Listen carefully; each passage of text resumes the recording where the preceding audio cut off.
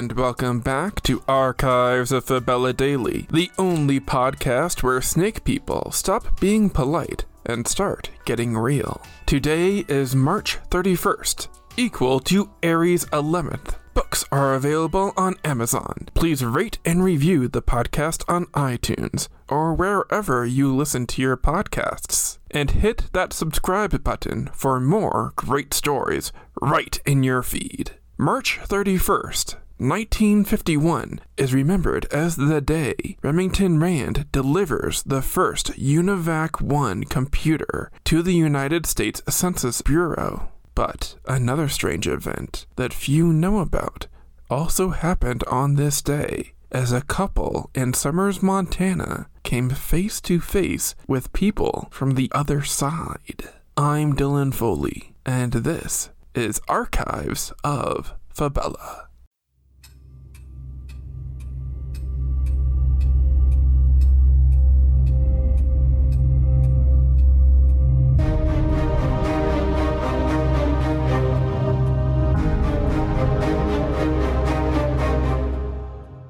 Beyond our world, there is love. Beyond our world, there is war. Beyond our world, there is life. Beyond our world, there is Fabella.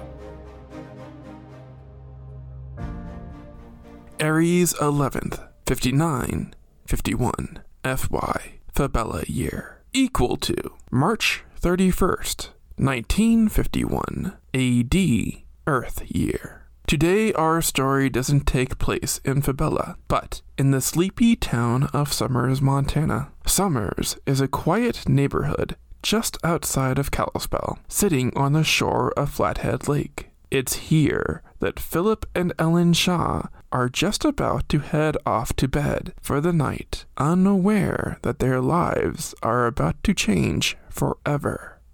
At 2 a.m., the Shaws are both awoken by noises out on their lawn. Philip rushes to the bedroom window to see a strange sight. What he later calls snake people are outside, quietly sweeping strange instruments all over the front yard. Little does he know that these reptilian snake people are Slithtars from Fabella. Slithtars are cold-blooded snake people about 5 to 6 feet tall who spit poison and only trust their own kind. Like many reptiles, Slithtars can use their forked tongues to sense heat. Their bodies are covered in fine scales, which range in a variety of colors. The variance in appearance rival the biology of merfolk. No two Slithtars are the same. Crossbreeding often results in the development of flatter skulls and hair passed down through generations, though most Slithtars are hairless.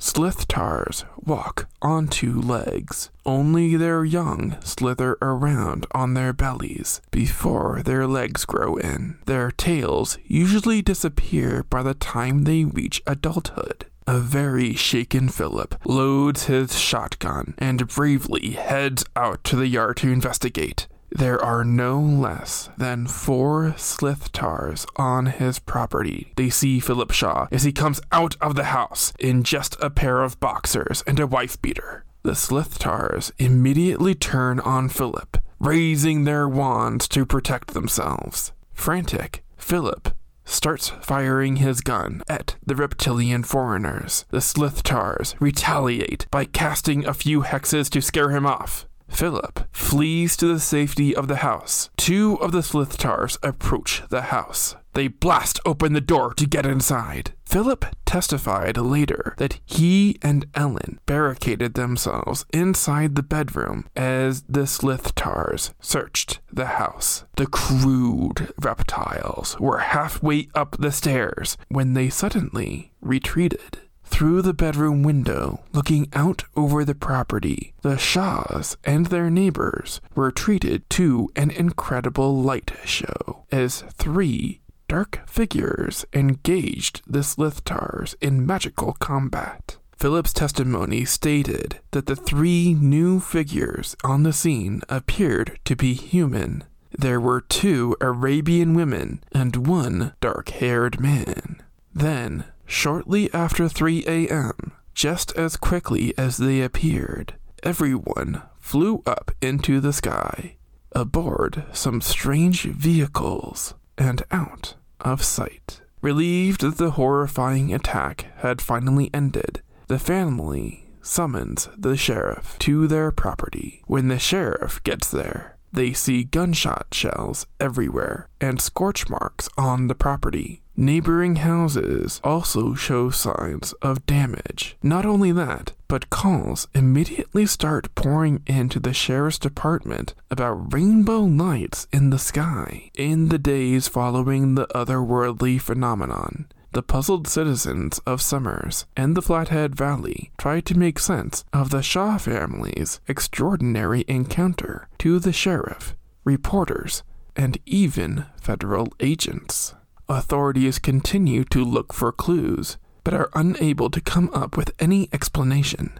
The story passed into local legend and was quickly forgotten about, but Philip Shaw was never able to shake the suspicious feeling there might be something buried on his property that caught the attention of some unsavory visitors from the other side.